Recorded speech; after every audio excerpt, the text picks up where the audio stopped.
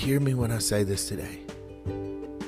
We have destroyed a witness by the way that we are behaving. Folks, if you want people to see Christ in you, Christ needs to be first in your life, not your politics, not your president, not your belief system, not any of these things. Christ alone needs to be first in your life.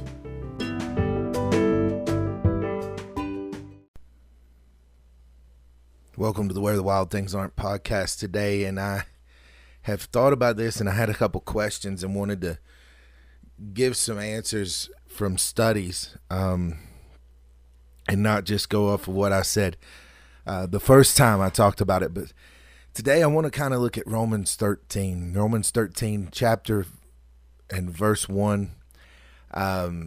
It says, "Let everyone be in submission to governing authority." So my question is, what does it mean to submit to governing authority? What does it mean to submit to the authority? Well, I've studied and looked all this up, tried to figure out the best way I can word this. And why am I going back to it? Well, it was because the questions that I was asked after the first time I talked about what it means to submit to authority when talking about the government. This was probably a year ago, and it continues to be asked. So I wanted to share this question. You know, and the question kind of is, what about immoral situations? What are we supposed to do if the authority is asking us to go against God? Well, the answer is you don't go against God. That's the short answer, and we're going to talk about that. But I want to go back, and I'll get there, but I want to kind of look at the topic altogether again and just talk about it for a moment. And I found a commentary. I believe it was in the MacArthur New Testament commentary, where it says the basic command is simple and succinct. Let every person be in subjection to governing authority. And in the broadest sense, every person applies to every human being. So, you know, if we look at that, we think about that, it's this basic command of submit to authority. Now, I think this is where we can take a number of other scriptures and really throw some things together and really have this conversation. Number one is when the disciples asked Jesus what they should do about taxes, what did he do? He took the coin and he said, "Rend Caesar what is Caesar's, but rend God what is God's." And what he means by that is that the government, in order to work properly, would need funds. So you give Caesar what is Caesar's. If his picture is on it, if the government is on the money, then you give the money, you pay the tax. But your life, as we talked about many times probably, your life bears the image of God. So I want to talk about this in a way that, you know, we give our life to God and we submit. But when we look at this and we really dive into this, Paul continues through this chapter and he continues to explain what he means when he's talking about being subject to authority. And there's a key part of this that I think we've been missing today. And part of this conversation also stems from this idea that people can say and do what they want to do. Look, folks, I want to address the elephant in the room first, and then I want to talk about it. The elephant in the room is this: Christians are not behaving like Christians. If you are claiming the name of Christ, if you are claiming the blood of Christ, if you are claiming to be a Christian, you've got to hold yourself to some authoritative, some moral character, some moral standard. Now, understand what I'm saying. I'm not saying that we don't make mistakes, that we don't do things that we shouldn't do. I'm not saying that God is not a forgiving and loving God. I'm saying that there is a standard for us, and that standard is Christ. And we must attempt to live up to that. How can we do that? Well, the best way is to seek his kingdom and his righteousness. But what we're seeing in all of this, subjecting ourselves to the governing authorities, Let's look at this twofold. Number one, it includes much more than just simply obeying the civil laws. It's a genuine honor and respect for government officials as God's appointed, God's anointed, so to speak. Now, that may not make sense, but hear what I'm saying. God is sovereign. And so we as citizens of the country that we live in, or any other country, the reality simply is this. And as Americans, we have this sense of entitlement that is different than almost any other country in the world. And that is this free society, freedom that we think we have. And the reality of what we do is we go and, having been to another country, having seen other countries, having been in one, you submit to the governing authority when you're there. You don't want to break the laws. You don't want to end up doing something that is wrong. Let's just put it this way. Paul is writing to the church in Rome, the capital of the empire, and we could get into all these arguments that are happening here, but most people did not enjoy legal protection or presumed innocence. That's kind of the where we are now in our society, but at the time, in regards to crimes against the state, you were basically, if you didn't do what the state told you to do, you could be put to death. And Paul's arguments here are that we should recognize what is taking place. See, one of the biggest things that I find, and one of the hardest things to understand, is that, just think of what Paul's life looked like. Paul was arrested for his stance. Paul was put into prison, and Paul still used the authority and appealed to Rome so that he could get a trial in Rome. Now, we could look at all of these different things. We could think about all of these different things, but Paul used the authority that was there. Now, he followed his own instruction, and after being falsely accused of breaking Roman law, he and Silas were brutally beaten, thrown in prison, and placed in stocks in Philippi. And then, instead of railing out against the ones that had mistreated them and demanding their rights from the authorities, they spent the first night in jail until the Lord delivered them. What were they doing? They were praying and singing songs. Folks, sometimes our submission to authority is in fact what others will see and sets an example. Now, again, we could get into the conversation of whether it's moral or not, but that's not what I'm talking about right now. What I'm talking about is the fact that we, as followers of Christ, should be the model citizen. We should be setting the example for others. That is, that we should be living a morally just life, that we should be living according to the will of God and according to the Word of God. We can't just pick and choose this verse or that verse that stands out. And see, here's the problem. Believers are to be model citizens, law-abiding citizens, and not stirring dissension, not rabble-rousing, not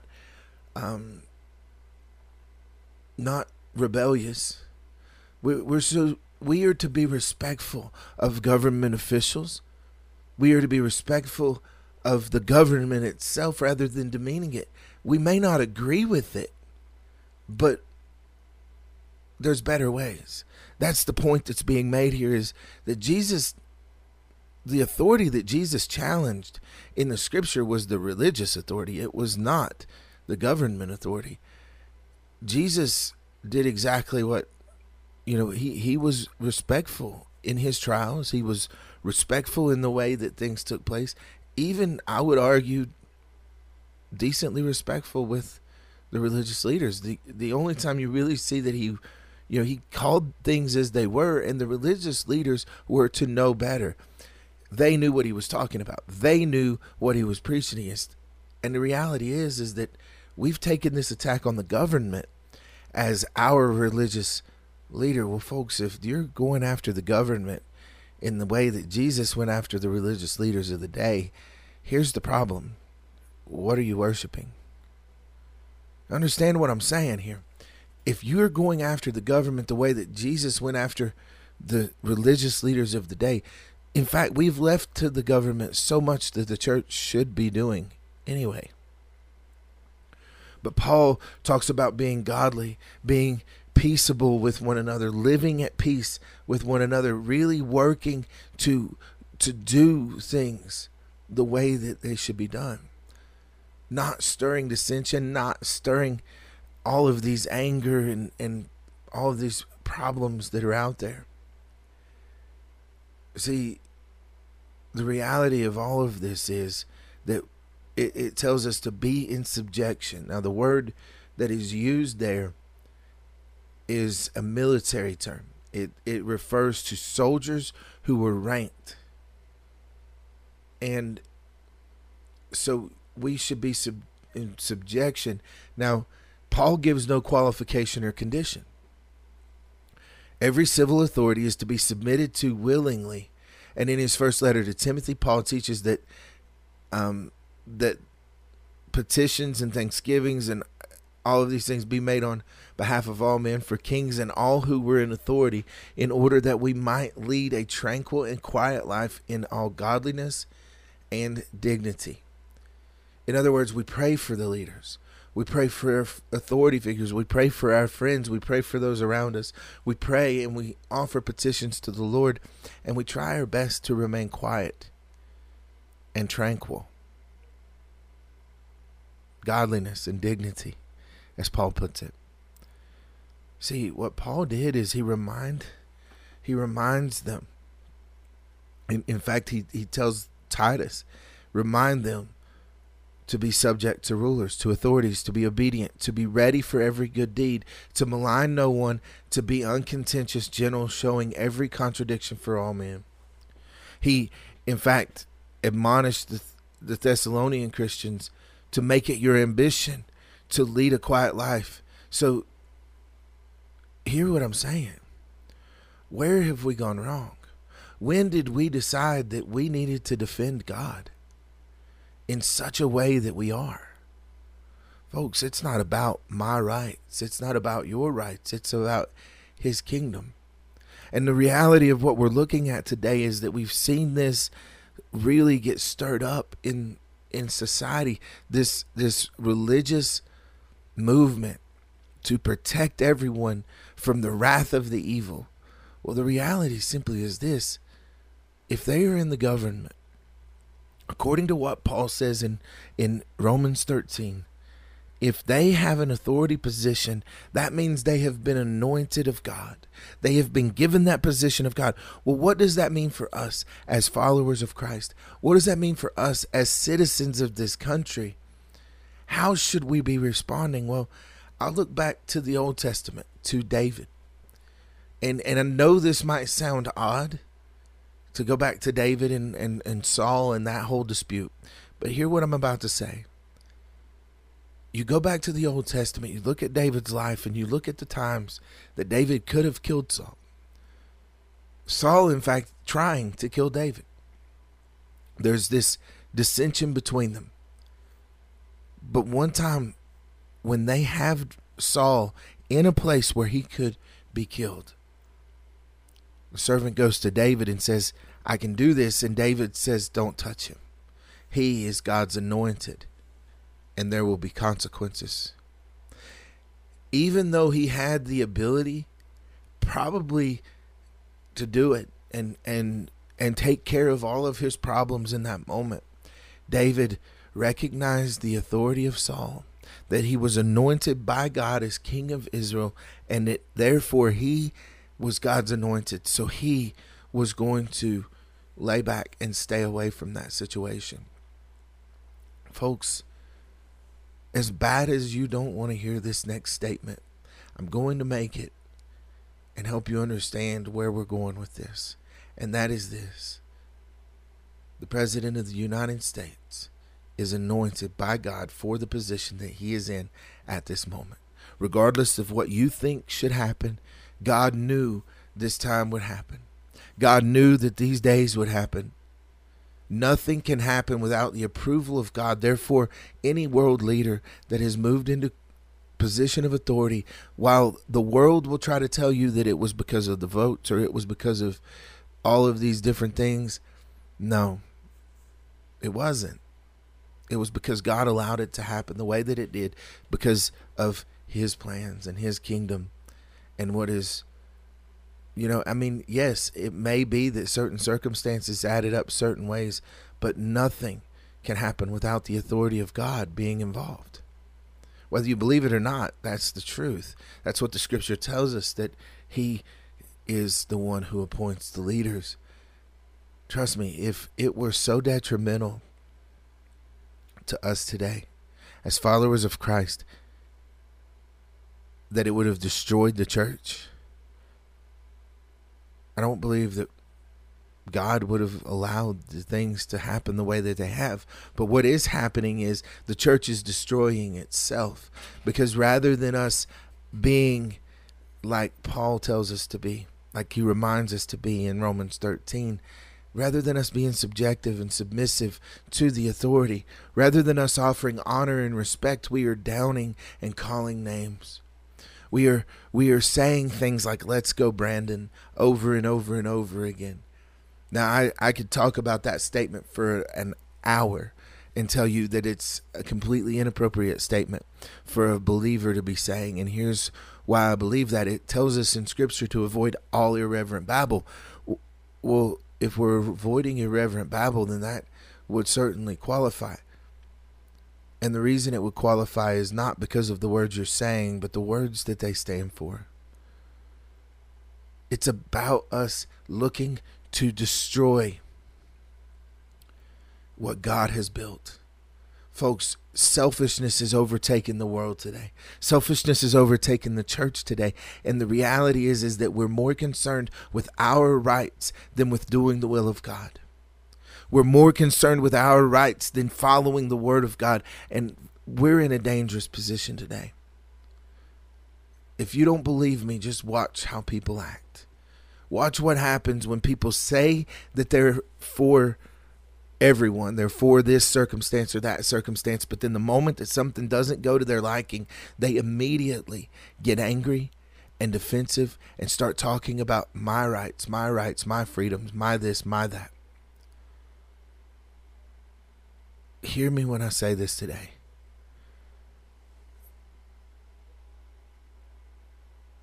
We have destroyed a witness by the way that we are behaving. Folks, if you want people to see Christ in you, Christ needs to be first in your life, not your politics, not your president, not your belief system, not any of these things. Christ alone needs to be first in your life. Jesus said, if you want to follow me, deny yourself, take up your cross and follow me. And see, the church,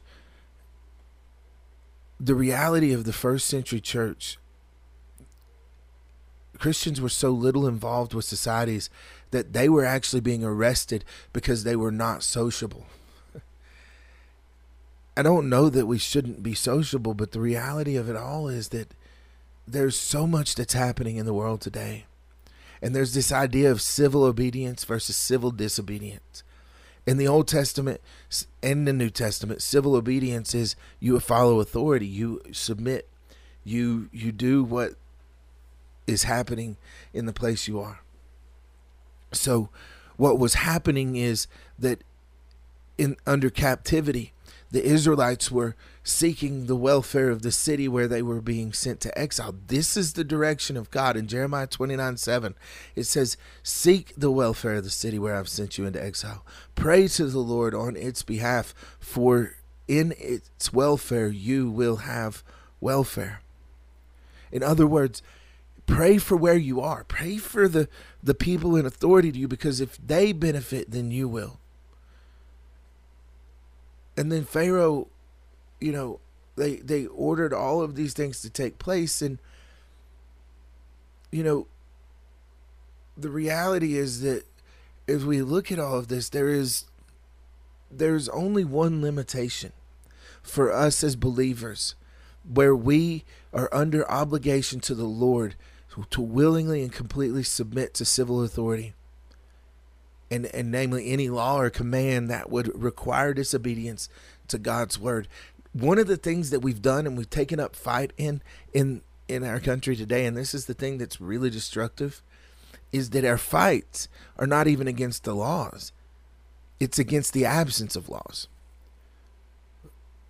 If the law doesn't exist, what are we fighting?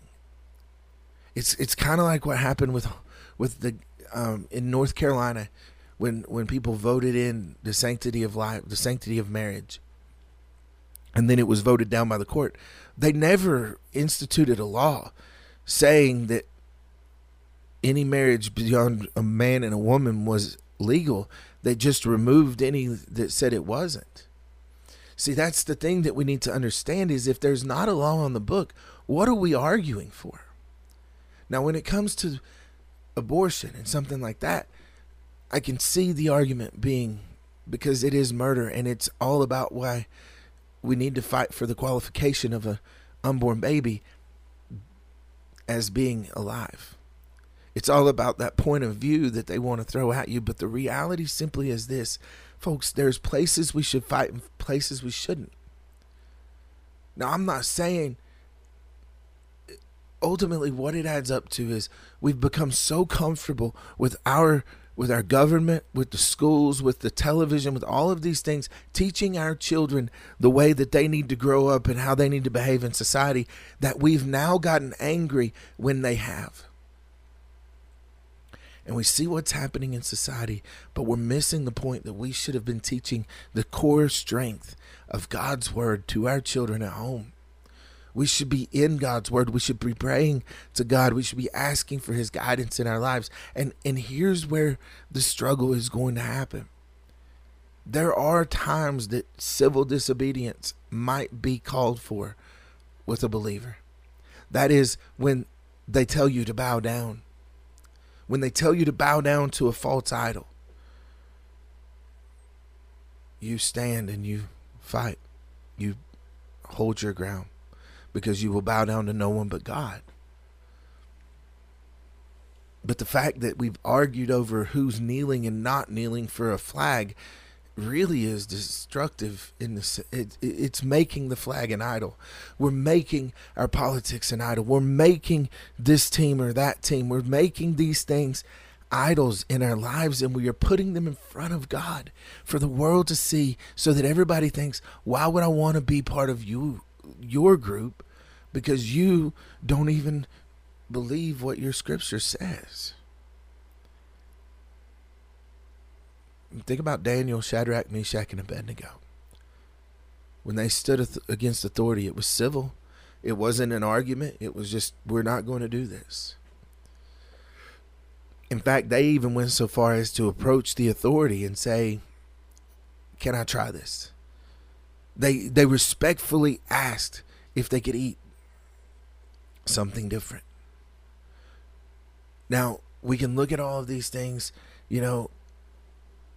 we could talk about when the midwives didn't carry out the authority of killing the Hebrew children. We could talk about some of these places where we see these things, but it's important for us to note that even while refusing to do what God had forbidden them to do, these showed respect not only to God, but also to the authority that was in place. And this is where we're missing it today, Christians. If you feel that what the government is doing is evil and wrong, it's okay to take a stand, but there's got to be a civil way for us to do that, where we are not calling names, we are not coming angrily, we are not stirring dissension, we're not trying. Let's go, Brandon. Every time a Christian shares it, it makes me cringe, because I know what it means, and so does everyone else. Calling names, saying things that are just completely awful and abusive, calling your president a moron, regardless of whether one side did it and now the other side's doing it. No one is right in that. The reality simply is that we, as followers of Christ, set an example. See, what's happening is, in all of these things, we've got to show the same respect. And God will protect us when we do. Think about what happened with Daniel. Daniel was given some authority. Daniel was shown favoritism. And then all of a sudden, the town got angry and they made laws. They started setting laws that would catch Daniel in the act of doing what God had told him to do. So Daniel continued to do the thing that God had told him to do. At some point, then he gets put into prison. And he gets thrown into a lion's den, and God closed the mouths of the lions. And why? I'm going to tell you, every time that we see someone civilly stand up against gods, or against things that are against God, against the enemies, when they civilly stand up and they do exactly as God has asked them to do, but they follow every other rule, they do every other thing that's out there, they are very cordial with things. How many times in the scripture do we see that the leader, who was a pagan, who was not part of the group, all of a sudden says, well, if anyone speaks falsely against the God of Israel? People were afraid of God, the God of Israel. They were afraid of God. And why? Because they had seen the power of God. The problem is nobody sees the power of God today, and our world could care less about him. Why? Why is nobody afraid of God? It's because his people aren't showing the example. They don't see a reverent fear. They don't see us even adhering to his word. They see us living on these coattails, trying to do what we can do to make sure that everybody knows that we stand on this ground, even though our lives do not reflect anything that the scripture says. Folks, when the Jewish leaders of Jerusalem warned Peter and John not to speak or teach at all in the name of Jesus, they replied, whether it is right in the sight of God to give heed to you rather than to God, you be the judge. For we cannot stop speaking what we've seen and heard. Where is that fear of God today? That overflow of joy within us that we just can't stop speaking of God. If we were doing more speaking of God and sharing the gospel and doing what God tells us to do in his word, we would do less of arguing about the social issues that everybody's getting up in arms about. We wouldn't do the internet searches. We would open up the scripture and we would just speak as God leads us. Folks, if you want to know current events, read the scripture. If you want to know about the things that are going on in life, read the scripture. Study the scripture. Let God talk with you. You and God spend some time together. The Lord commanded, go into all the world and preach the gospel. I'm not saying that we can't watch the news. I'm not saying that we can't be aware of certain circumstances and situations. I'm not saying that we can't be a part of society. What I'm saying, though, is that we need to be a godly part of society. It's Philippians 1:21 verses 2:21. It's that whole mentality, folks. It's that whole mentality of, are you after the things of Christ Jesus? Are you for you to live as Christ and to die as gain? Philippians 1:21. Or it's 2:21. They were after the things of themselves and not the things of Christ Jesus. Those are the only two people living in the world today. There is no middle ground. Either you're about the things of Christ or you're not. Either you're living according to his word or you're not. There is no middle ground. And the church is obligated as well to follow certain civil laws, to pay taxes, to do certain things. But we do have grounds with moral obligation as well. And I'm not saying moral obligation is in the worldly moral. I'm talking about godly obligation. If anything is asked of us by the government that goes against the word of God, then you better believe standing on the word of God is the way to go. Folks, why are we so political with our religion today? Why are we so political with our arguments in the church? Why are we getting so caught up in the arguments that we forget to open the Word? In most matters, in most situations, we are to respect and obey the civil laws and ordinances. We are to do something that needs to be done, and that is follow the rules. Respect the leaders. Respect the authority. Even if you don't agree with the authority, you respect the authority, but there is no respect anymore for those who are in power positions that are in our society today. And that's a devastating thing to the church as much as it is anywhere else, because it's taking it back home, and we're showing no respect to our parents. We're showing no respect to our grandparents. We're showing no respect to our pastors. Folks, we're losing respect for anyone in an authority position, and it's complete and utter anarchy across the board. Why? Because it's all about me. Do you realize the biggest pandemic in this country today is selfishness? The biggest pandemic in this country today is selfishness. So what are we supposed to submit to? Well, first and foremost, God. Submit to God. Trust in His leadership. Proverbs 3, 5, and 6. Trust in the Lord with all your heart and lean not on your own understanding. That in itself is enough for me to say, I need to back out of these arguments because I don't know. But then it says, in all your ways acknowledge Him and He will direct your paths.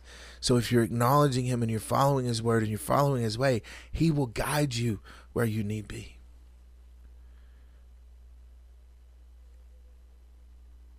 There's churches in the world today that are facing persecution. If you are in America, you are probably not. And here's why. They're not shutting churches down. They haven't asked churches to stop meeting. They suggested that churches maybe not meet, or they invoke some sort of practices to protect for a pandemic, but they've not stopped anyone from doing anything.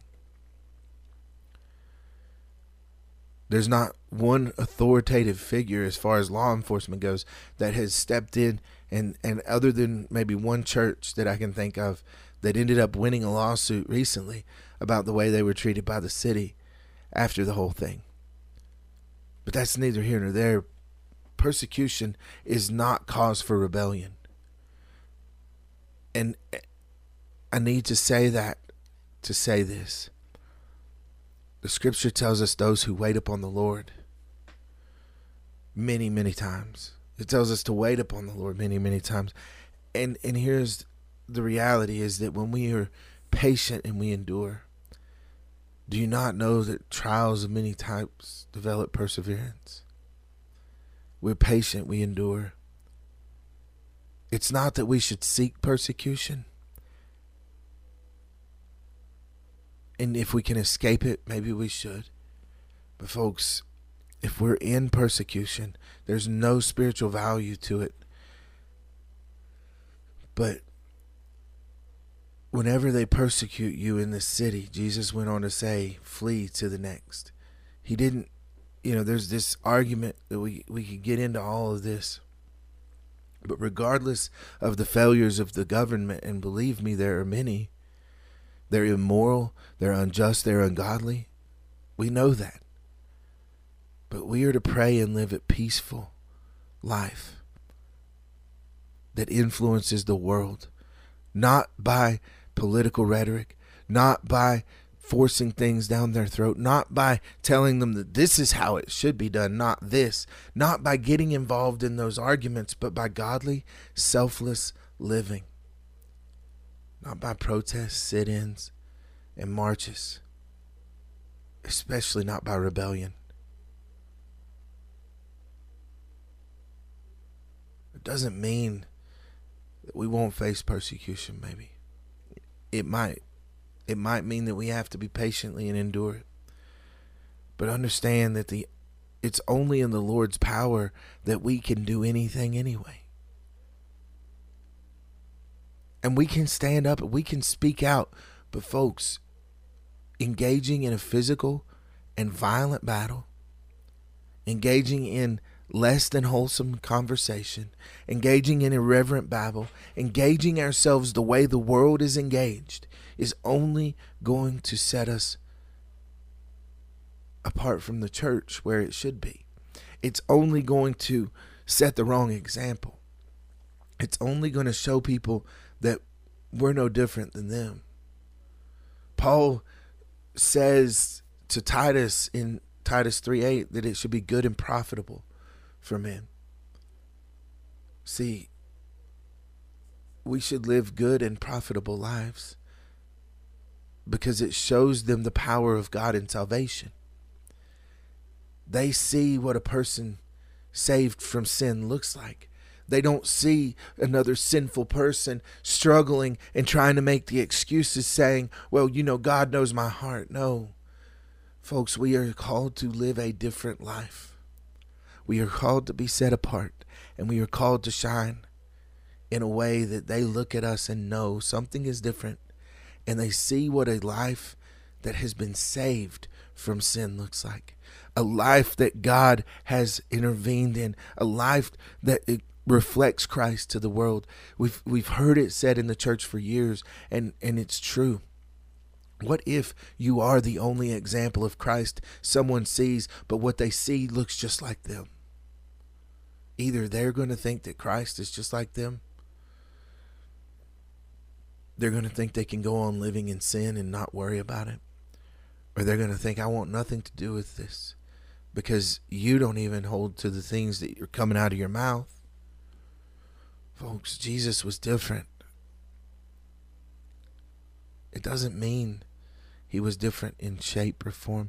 We're created in the image of God. Let's go back to that opening statement of rend Caesar what is Caesar's, rend God what is God's. And I want to say it this way. To rend Caesar what is Caesar's, obey the laws. As long as they're not in conflict with spiritual matters, obey the laws. Pay the taxes. Do the things that they have asked you to do, because they are the anointed of God, because they are in the authority position. But rend God what is God's. What does that mean? Genesis 1:26 and 27. Let us create man in our own image. Male and female, he created them in his image. We have been created in the image of God. Psalm 139 talks about how intricately we were created and how beautifully it was done. Folks, by being created in the image of God, it means that we are capable of being like him. But sin has divided us. But the blood of Christ can wash you, and you can let Christ live in you, and you can live the example. Again, you can follow after him by denying yourself, meaning you put aside selfish matters. You put aside the selfishness of this world. You put aside your wants, needs, and all of those things, and you focus first on Christ. He will take care of your needs, as he reminded us in Matthew chapter 6. But we're still struggling. And why are we struggling? Because we have selfish wants that we think we misinterpret Scripture because of them. Folks, either we're living with Christ. For me to live as Christ and to die as gain. Or we're after the things of ourselves and not the things of Christ Jesus. Those are the only two people we can become in this world. One involves the blood of Christ and a complete overhaul of our emotions and our mind and our spiritual nature. The other involves us following after the selfishness of the world. So which is it? I hope that better explains what I mean by submission to authority. By no means is there a moral obligation for us if it goes against God's word. And we can stand against the things of this world that are evil. We can enlighten people, but we just know that just like Jesus did, just like the disciples did, anytime you come against something the world says is fine, but you know it's wrong according to Scripture, we can't get angry, but we can enlighten. We can share with others the reason why we think the way we think. We share with them the Word of God, and we allow that avenue to be open and let the Spirit do the work. And if they reject what they're hearing, they've not rejected you but God. Are you responsible for that? No, because you shared it with them. But to get fighting mad and get angry and start throwing things and yelling names and calling, getting involved in all of that, how is that any better? It tells us in our anger not to sin. Look, if you want to compare yourself to Christ, start with living as Christ. Otherwise, stop. Not that we shouldn't compare ourselves to Christ. He's the standard to which we hold ourselves. But hear what I'm saying in this. When you're out there and you're telling everybody that you're a Christian and you're comparing yourself with Him, and yet you keep talking about how sinful you are, but that God forgives and that's how it is. Jesus never sinned. He died for yours. And sometimes what we tell people about Jesus and how we act, we're not striving for His righteousness at all. Folks, we got to do both. We got to strive and seek the kingdom and His righteousness. And the righteousness is only attainable through the blood-bought sacrifice of Jesus Christ in your life. So again, I hope it helps. I hope you find encouragement in what I've said. I hope it's something that you can really embrace and understand, that we're not trying to, I'm not trying to stir anybody to fight. I'm trying to stir people to love. Love like Christ. Love one another as I have loved you. That's the words He said over and over and over again. But by no means do you have to sit idly by and watch the world collapse into evil. You can stand your ground. You can stand on the Word of God, and you can speak the truth. And by speaking the truth, hopefully, I guess the best way I can word that is to go to Jeremiah 26:2, where He tells Jeremiah, stand in the courtyard, speak the words I give you, and hold nothing back. And then He continues on through that, and He says, and in doing so, hopefully, there are some who will hear and will listen to what you have to say. Folks, we can share the gospel today, and hopefully some will hear and listen to what we have to say. But let's make sure that we're sharing what God has given us, and not some selfish argument that we heard on the news or that we heard somebody else rattle off a few minutes ago, but that we're sharing the truth of God's Word with the world around us. And that is hopefully what they will hear and listen and apply to their lives today. I hope you have a great day. Thanks for joining us on the podcast today. Follow us on Facebook, Where the Wild Things Aren't. You can search for it there. Share it with your friends. I don't like to do this shameless plug, but I believe that this is something that needs to get out there today. And so please share it with your friends. I hope you're having a blessed time. And have a good fall, y'all. We'll talk to you soon.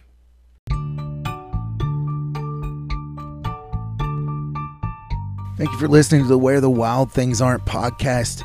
You can get it on all major platforms that are out there. So we thank you for joining us wherever you're listening. If you want to go listen to another one on another podcast, feel free. We'd love the plays. Share it with your friends. You can find us on Facebook, facebook.com/Where the Wild Things Aren't podcast. No apostrophe in there, no spaces.